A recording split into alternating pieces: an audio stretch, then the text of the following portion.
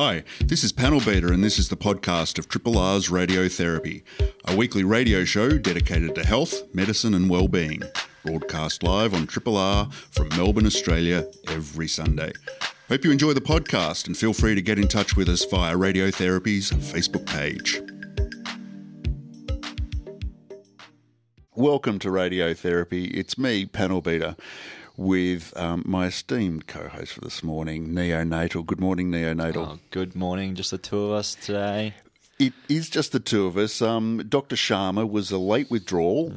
He muttered something about pandemic. Yeah, being a frontline healthcare worker, doing important work, and no, I don't know. I said, "Come on, Dr. Sharma, get your priorities right." Sounds like a weak excuse. Yeah, really. yeah. I gather he's been doing a lot of testing. Yes, working in screening clinics, fighting the good fight. Fighting the good fight, yeah.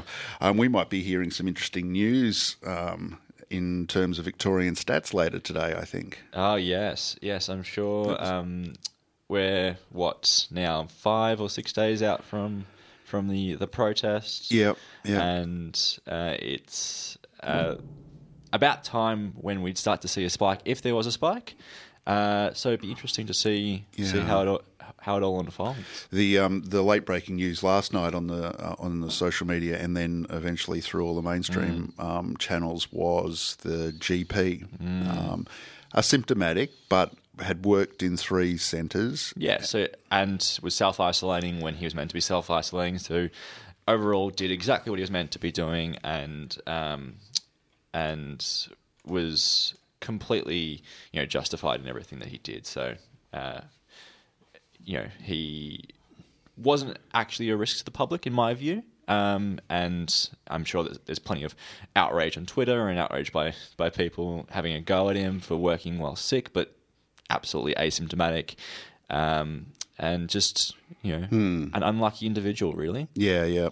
And when the news broke, I took it as a sign that things are actually getting good because, as recently as, say, 2 or 3 weeks ago, this would have been in the news for sure, but it wouldn't have been the only COVID news item, would it? No. So, in a sense, when you're starting to just get these 1 or 2 news items, rather than being the whole wallpaper. Yeah, it could be much worse. Yeah. Hey, we've got ageing and longevity on our mind. Yeah, I'm very excited. We do. We've got a couple of great guests coming up. And I wanted to ask you, just before we go to our first guest, have you ever felt old? Yeah, so this is a really good question. I think I started to feel old after leaving my undergraduate and finding things started to hurt that never hurt before.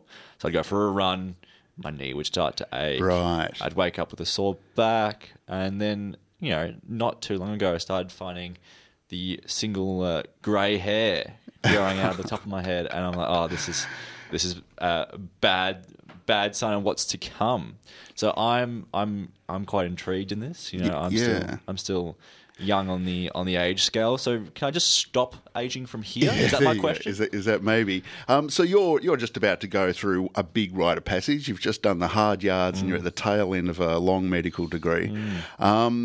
And that's a big rite of passage. Do you think you can remember what you thought old was at the beginning of, say, that stage of your life, and what you think old is now, and is it different? Oh, it's definitely different. Yeah.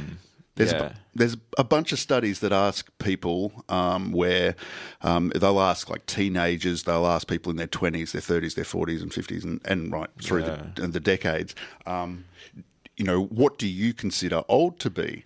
And of course, you'll hear some 12-year-old say that 30 is old or something. And of course, the 30-year-olds are saying, it's 75, 80. And then, people in their 70s, thankfully, are saying things like, no, I've got a lot of good years in me yet. Yeah. And that kind of thing. There's another interesting aspect of thinking about it. So with our longevity and ageing in mind, we've got a couple of guests. Our first guest coming up shortly is Professor David Sinclair. Many listeners will probably have come across Professor Sinclair in some fashion or other in the past, and he's a geneticist at Harvard Medical School, and a lot to say about his work shortly. We'll be getting him on Skype, all being well with that connection, and then later we've got Dr. Kate Gregorovich. And Kate's a I knew I was going to. I knew I was going to tongue-tied. You've got it in you. Geriatrician. Geriatrician.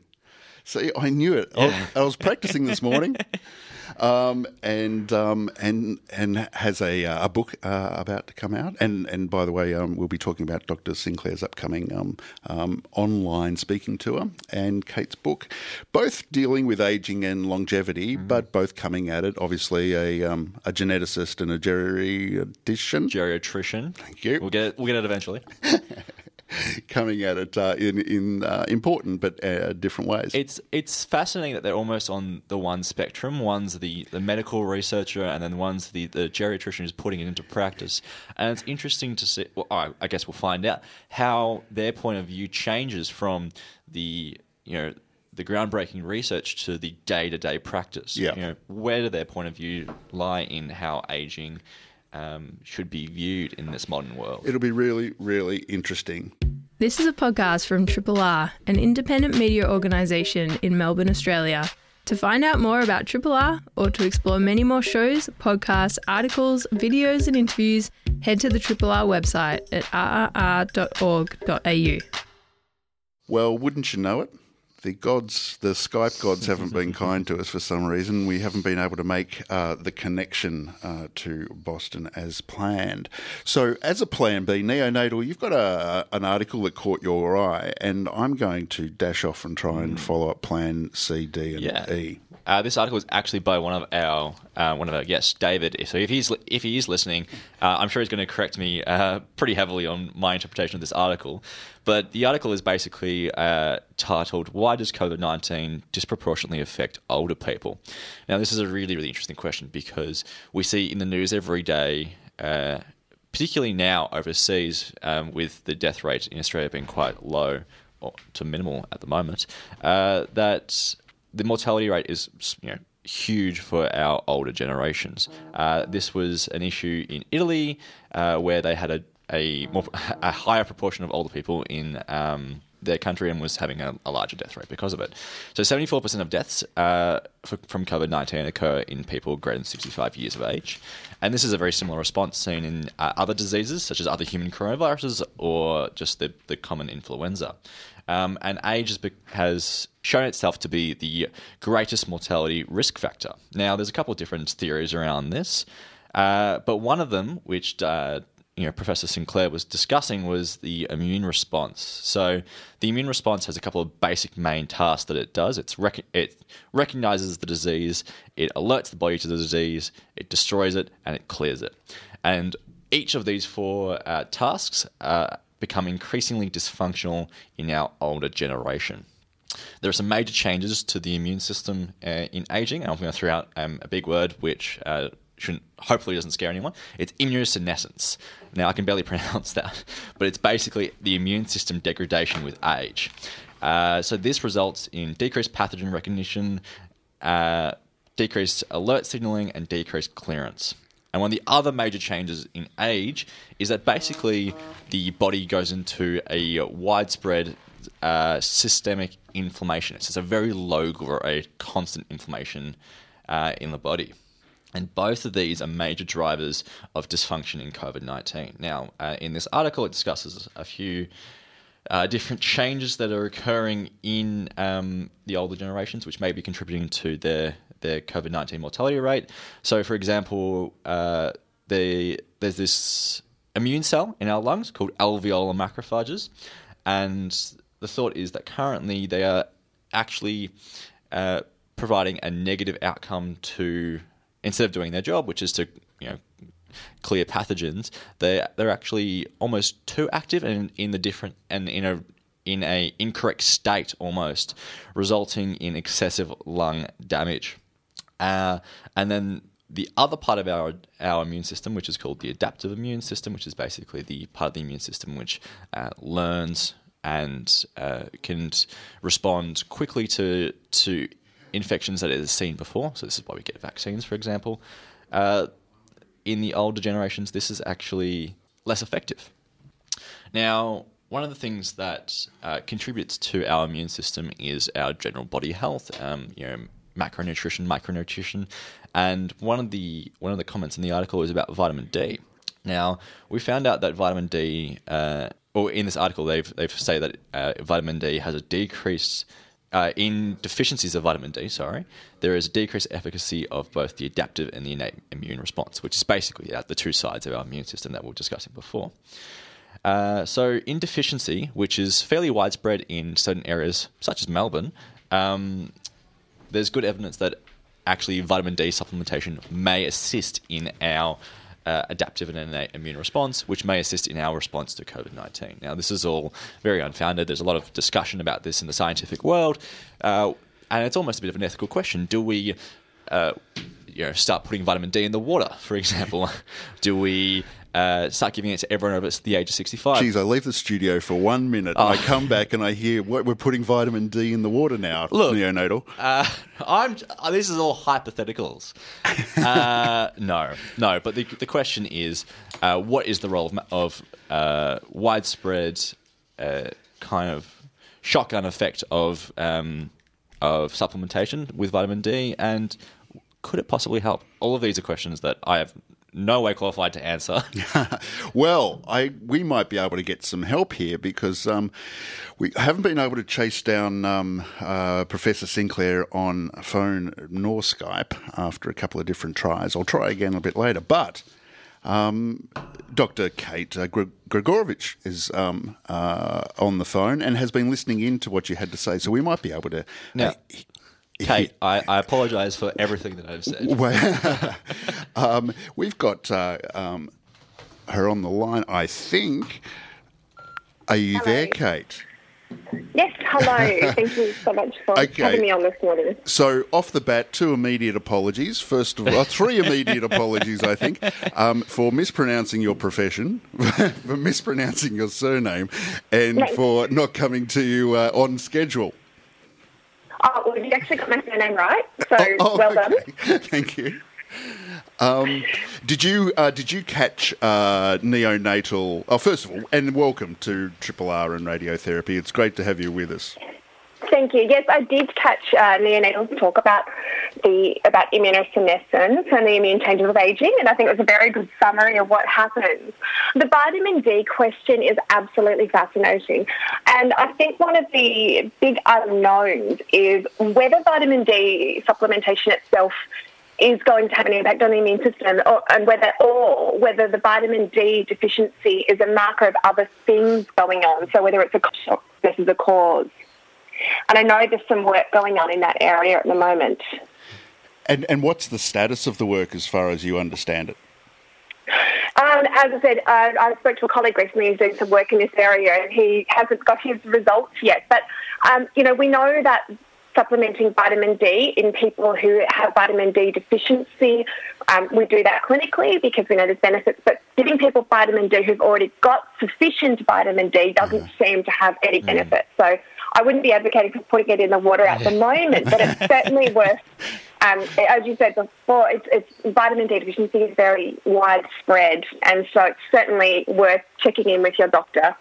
Yeah. I read somewhere, and I'm ready to be corrected off the bat, that one possible small part, not the total explanation, obviously, that Black Americans were more susceptible was because, as a population, their vitamin D deficiency was more noticeable than white American population. Did that catch your radar at all?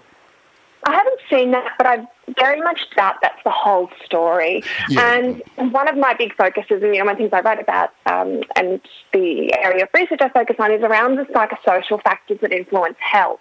Yeah. And so, as we know, this COVID-19 outbreak and plus the recent protests have really brought awareness that Black Americans have suffered really high rates of socioeconomic disadvantage. A lot of that comes around to racism. So they often work in jobs where they're not as able to protect themselves. In addition to that, we know that things like, there's some really interesting emerging evidence that things like racism can actually cause a degree of chronic stress, and that itself may have an influence on our immune function. And as in that article that Neonatal was talking about, part of the thing with COVID that's so interesting is that it doesn't actually cause that systemic massive inflammatory response with all that infiltrate into the lungs until about day 7 to 10. And so it's something which is about when we would normally be seeing an antibody-mediated response, but getting this, instead of the antibody controlling it, for some people they seem to be getting this uncontrolled level of inflammation. And so perhaps that some people who are under chronically high levels of stress, and so regarding, and some type of socioeconomic, but potentially also related to some lifestyle issues. So there was an article in the British Medical Journal about obesity, the food industry, food choices, because obesity is also being linked to higher rates of mortality from COVID-19, that these changes with the immune system might also be part of it, with less regulation around the inflammatory response.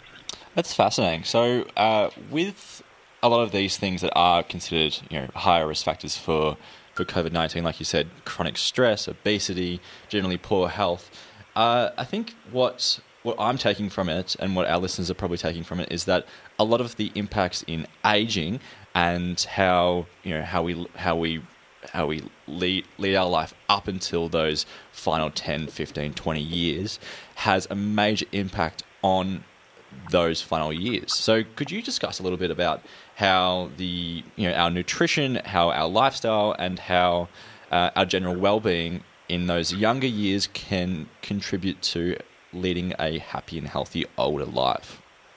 Yeah, absolutely. So as a nutrition, a lot of my clinical work is seeing people with problems related to ageing. Having said that, the actual chronological age of my patients can vary hugely. And I meet people who are living really well into their 90s, and I know people with age-related problems in their 60s. And, some of this is genetic, some of this is factors that aren't under our control, but lifestyle has a huge impact on this. And so in my book, I write about the science of aging. I write about the underlying biology of what's going on and how that translates into physical differences in older age. And I write about the impact of lifestyle factors on this. And so the food choices there's everyday food choices we make, that everyday decision to move, things like having a regular bedtime so you get a good sleep, accumulate over time to make a big difference in our health status in older age. So you're saying that as a young, relatively young, maybe with the grey hair, 24-year-old, that I should be basing my current lifestyle habits around good bedtimes, healthy food, regular exercise, and setting myself up for that long and healthy life. And so one of the most important messages from my book that I want people to get is that these factors, yes, we've got a lot of evidence that they are associated with better health in older age. But even more importantly, even more for motivation, they have an immediate positive impact. And so there's no point in living as long as possible if we're not enjoying life and not setting ourselves up the right conditions to learn, to be mentally engaged, to seek to challenge ourselves. And so one of the things that I really highlight in my book is the way all these things impact our well-being in the present. So that exercise, while exercise being fit is linked with a low risk of dementia in later life, it is also linked with better mood. That getting enough sleep, again, people who are chronically sleep-deprived have increased risk of cardiovascular disease, diabetes and dementia, but having enough sleep is also fantastic for our memory in the present, for our ability to think and reason. And even nutrition as well. There's some shorter-term studies showing that eating a diet that's based around a lot of vegetables and whole grains, getting some oily fish, avoiding ultra-processed foods, could actually improve our mood. Kate, I just you alluded to your book there, and I did have a wonderful introduction. I'm sure you can imagine the introduction I had prepared for you. The book you're referring to is Staying Alive, The Science of Living Healthier, Happier and Longer.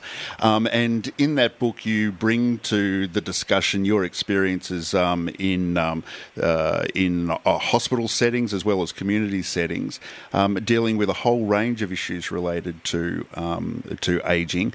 I wonder if you wouldn't mind, we might just take a very short break and come back to you to really unpack that in greater detail and pick up perhaps even thinking about what geriatricians do.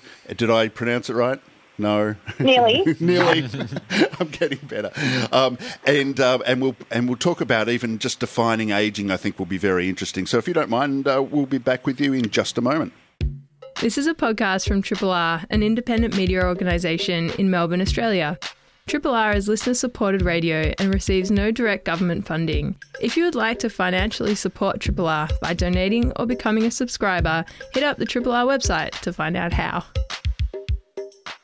We've started the show talking off the bat about COVID-19 and a recent research paper by one of our intended guest, Professor Sinclair, and we was just a moment ago talking with Dr. Kate Gregorovich about her take on these things.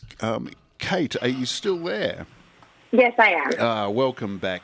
Now, you might just rewind a little bit here, Kate, and go to the work that you're currently doing and move our way into thinking about what your book is communicating with us. That book being Staying Alive, The Science of Living Healthier, Happier and Longer. So that word I can't pronounce, and you're going to say it for me? Geriatrician. What do you do? So I'm really lucky that I get to work in a variety of clinical areas. So as geriatricians, we're specialists in care of older adults, but that means taking an approach to health that looks not just at medical conditions, but also helping people, make sure people are able to be as independent as they want to be, to look at nutritional factors, to look at social factors. So my jumping off point with my patients all of the time is, what's important to you and how can we work towards that? I also do some work in acute general medicine, so I do see some younger patients as well. So I really, and with the community work, I really enjoyed getting to work in a variety of different settings. Sure. So that already, my need for definitions arises. When you say old and when you say young, what's the demarcation? I think that there's in some ways no demarcation. Aging really, or older age really is a social construct. Yeah. And it often, I do see patients at a variety of ages, and people coming with age-related problems can actually be the chronological age can vary hugely.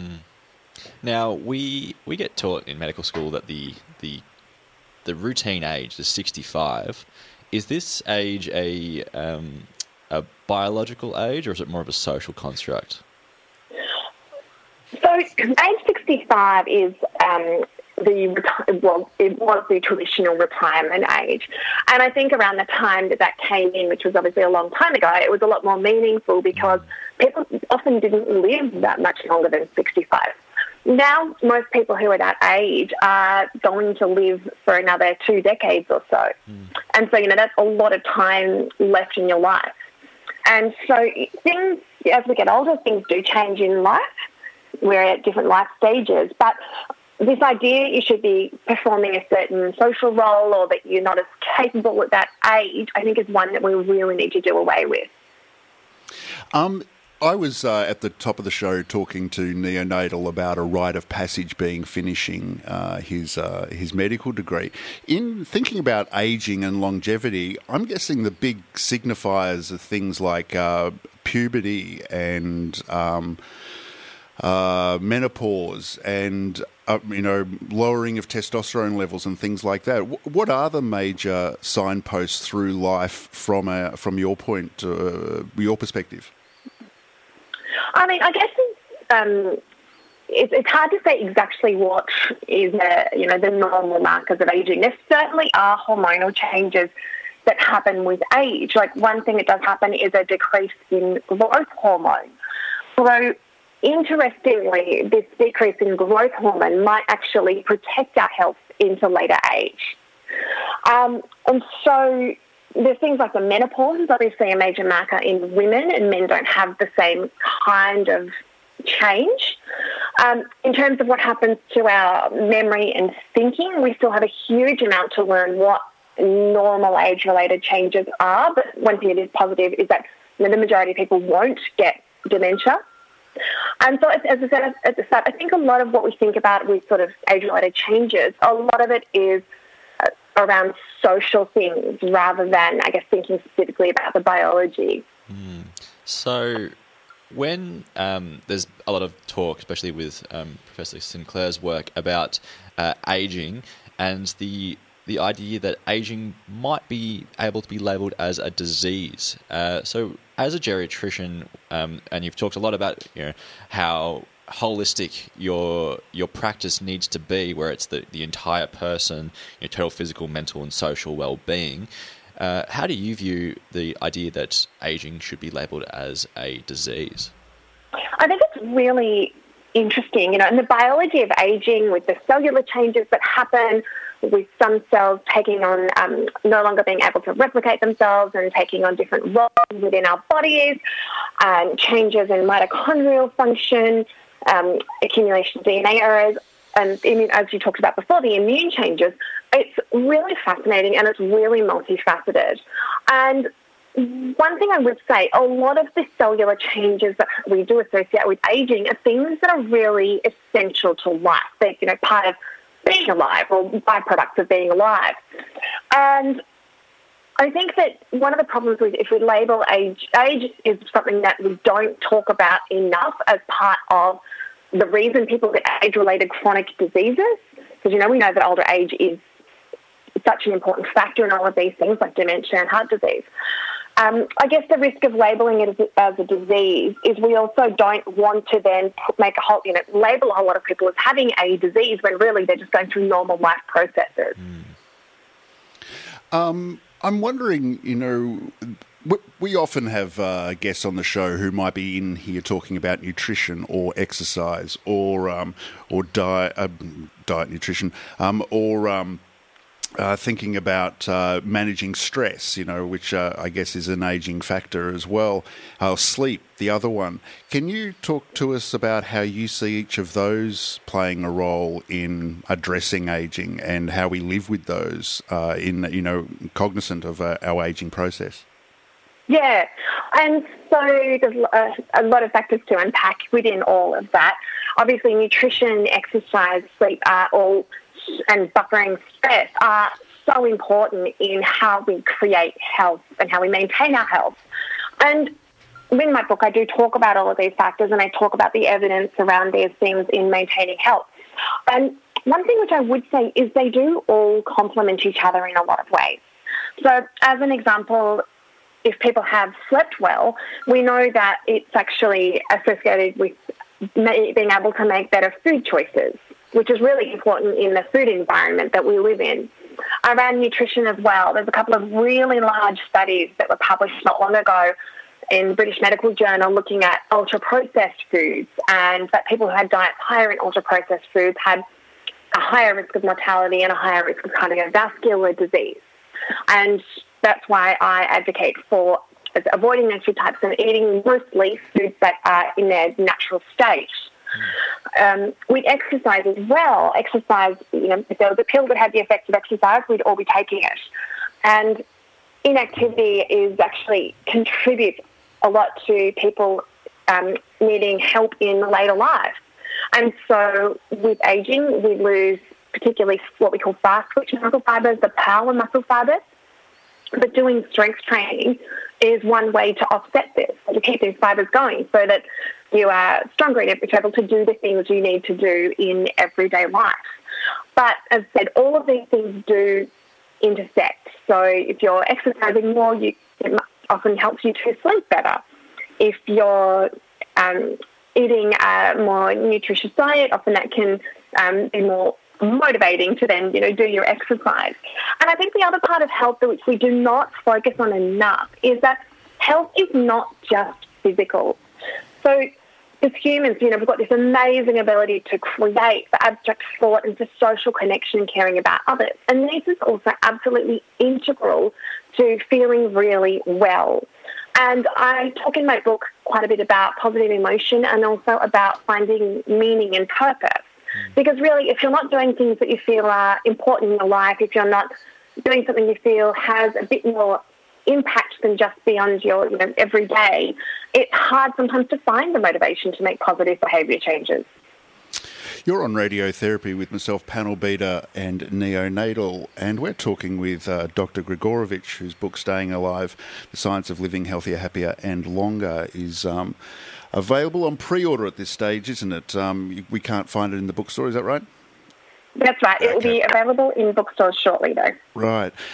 Kate, I wonder if you could talk to us a little bit about what are the aspirations for longevity and aging from your point of view. So there seems to be a distinction between those who want to, chase the fountain of youth and those who really just want to focus on how we can stay as healthy as we can for as long as we can, which may not necessarily mean we're living that much longer. It's just that while we are living, we'll be healthier. Can you talk to that distinction?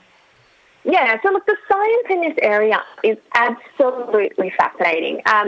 But one of the really challenging aspects of this area is translating the laboratory and animal research to humans.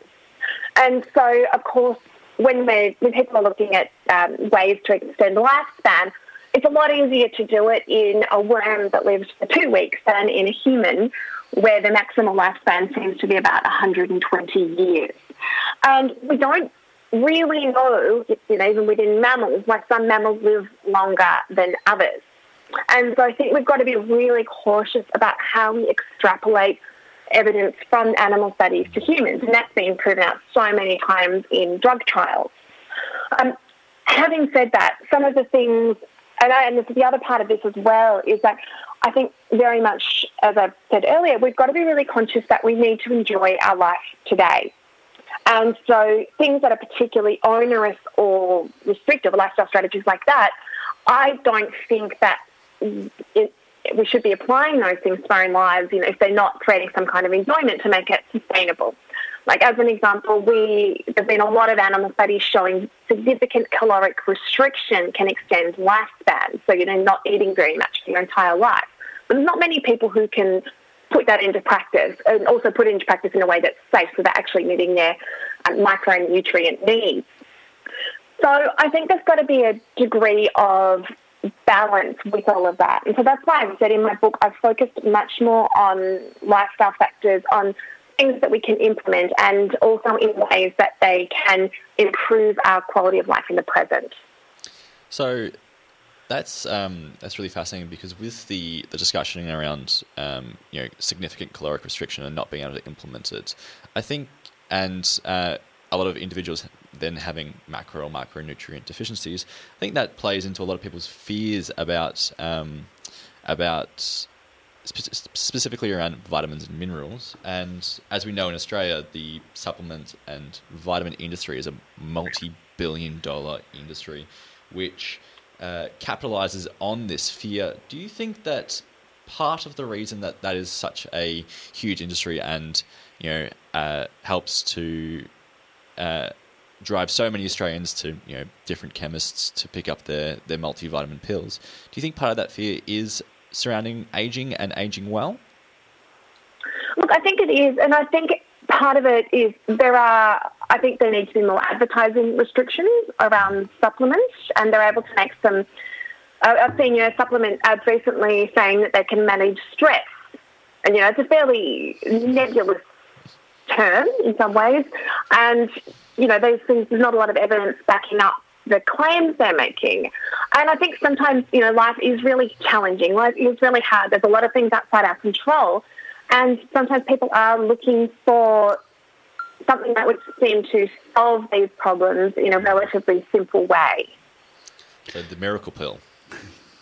Yeah, that's right, yeah. In the news relatively recently, a lot more attention is being paid to loneliness and loneliness at a societal level, but even more specifically as we age. And it's being counted as a risk factor for, premature death as well. And I noticed you quite directly are talking about happiness in life. I wonder if you could link how you're understanding that there's this social impact. You've already talked about the social construct of the concept of ageing itself, but then there's the social context in which older people are increasingly isolated, or it seems, if reports are to be believed. I think it's been really good to see some more awareness brought to the issue of loneliness. And sadly, because of our social structures, we often live in fairly small units within our own houses. It's easy to become isolated. And loneliness for humans is a chronic stress state. And so, if you think back to hunter-gatherer times, the way we evolved, a person by themselves would have been very high risk of not getting enough food or of attack by an animal. And so even though now we live in vastly different ways, we've still got those underlying biological things that happen to us. And so loneliness can lead to activation of certain neurological and certain hormonal pathways related to chronic stress. And so this seems to be why it's linked to higher mortality rates. And, this is something that the lonely individual, sometimes people can make changes that can lead to more social connection. But it's also something we need to look at as a society and see how we can reach out to people, how we can make people feel more included. I think we got a heightened sensitivity to that with COVID in the lockdown. I can speak from personal experience. I only got to see my late 70s mum for the first time just on Wednesday since the start of the lockdown, because we don't live in the same city. And I don't think of my mum as old in the sense that she's, got chronic disease or anything like that. But I become increasingly self-conscious about her living by herself in isolation, quite literally. Yeah, and I've had so many heartbreaking conversations with patients, phone consultations, and some of these people don't have any close family and just haven't seen anyone for weeks or months. And even walking down the street, they were scared of walking too close to other people. Yeah. We've only got a short time left, Kate. I wonder if we could start to think about hearing a recipe of yours for good, healthy, happy living as we age, wherever we are right now. What are your big tips on things that we should be making sure we're doing or not doing? So what I'd say is living. This book, although it's about aging, is really about living. And living means enjoying life. It means finding happiness, meaning and purpose. It means learning, seeking challenges and valuing yourself. And we need to look at what matters to us, what gives us joy. And we need to use that as the motivation to create health now rather than just avoiding disease in the future. Right. And so the things that we hear, as somebody who's not the expert, I still think my exposure to media tells me that I've got to be exercising every day. I've got to make sure I eat mainly a whole foods, plant-based diet. I've got to stay off the ciggies. I've got to get some sleep, and I've got to manage my stress. Have I missed anything?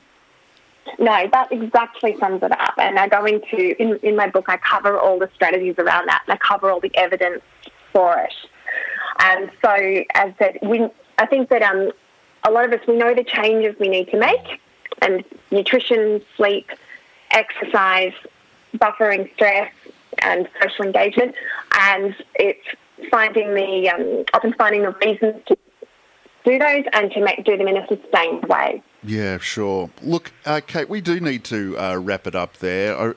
First of all, I want to really thank you and appreciate your flexibility with coming on a lot earlier than we had scheduled, and then to hang around with us for a lot longer than we had scheduled. Really appreciate it. I know I've benefited from it, and I'm sure our listeners have. Thank you very much. Thank you so much. We've been speaking with Dr. Kate Gregorovich, whose book, Staying Alive, The Science of Living Healthier, Happier and Longer, is available on pre-order if you do your... get onto the Google machine and take it from there. This is a podcast from Triple R, an independent media organisation in Melbourne, Australia. Triple R is listener-supported radio and receives no direct government funding. If you would like to financially support Triple R by donating or becoming a subscriber, hit up rrr.org.au to find out how. Neonatal, I'm wondering, on the back of talking with Kate about ageing and all of that biz, where does ageing fit in a medical education? So does it come up discreetly, or does it come up more overtly? Yeah, so it's a pretty key part of how we're taught in our medical school, because we see aging in general. We see it in most of our patients, because most of our patients are on the older end of their life. Just medical or surgical patients. Everyone who is coming into hospital is more likely to be 65, 70, 75. Down the end of the scale, but there is a distinct aged care rotation that we're required to undertake, which is where we get to go to an aged care facility or an aged care ward, work with geriatricians and the variety of people that they have around them. Specifically, big shout out to our allied health professionals. Occupational therapists, physiotherapists, dietitians. It's a real multidisciplinary team working on that aged care, end of life area. But it also encompasses other things like psychiatry of old age, where a lot of the conditions that you normally see in psychiatry, like schizophrenia, depression, it's really quite different in the aged care population. So we could be... And where's that fitting in the education side of things? Yeah, right? So we get taught quite extensively about what the changes are in the aged care and what the change in the age population and what they are in the younger population. So if you were doing a unit or two on psychiatry in a medical degree, the age factor will be a clear addressed. distinction. Yeah. Okay. Yes. But a lot of what we get taught around aged care is what Dr. Kate was discussing, was with trying to make it a holistic experience. Trying to address everything that you possibly can about that patient's life, and not just the medical issues that sometimes we get caught up on and just focus on. Yeah. And what's really curious, part of what's behind my questioning of you about this is that, you're at the tail end of the general medical degree, but you're taking yourself in the direction, as Neonatal's nickname suggests, at the very, very other end of life, the very, very beginning. What are the comparisons and contrasts you can make as where that fits in their education? Yeah, so again, we get a distinct pediatric rotation and a distinct. These are the changes that happen in our younger patients, and I haven't really had this juxtaposition before, where someone's asked me what are the exact changes, because it's quite fascinating. We get taught that kids aren't little adults. That's always say that again. Kids aren't little adults. Yeah, so it's the idea that children will present with a disease, and you can't treat it as if that disease is the same as the adult disease. It could be the exact same disease process, but we treat it very differently in children. And you do that at this. That sounds juicy. Can you just, in your 30-40 second summary, what's really going on there? It's a very, very complex, not in a 30-40 seconds, but it's just how we need to... There's sometimes diseases present similarly in young and old, but they may have different underlying mechanisms, or they may have the same underlying mechanism, but present very differently. And it's also the individual is very different. Children can't be treated as little adults because they have their own special needs and their own special requirements. And, Maybe another show. We really appreciate you being with us this morning. Catch us on our socials, catch us on demand or the podcast. Hi, this is Panel Beater. Thanks for listening to the podcast of Triple R's Radiotherapy, a weekly radio show dedicated to health, medicine and well-being, broadcast live on Triple R from Melbourne, Australia, every Sunday. Hope you enjoyed the podcast. Feel free to get in touch with us via Radiotherapy's Facebook page.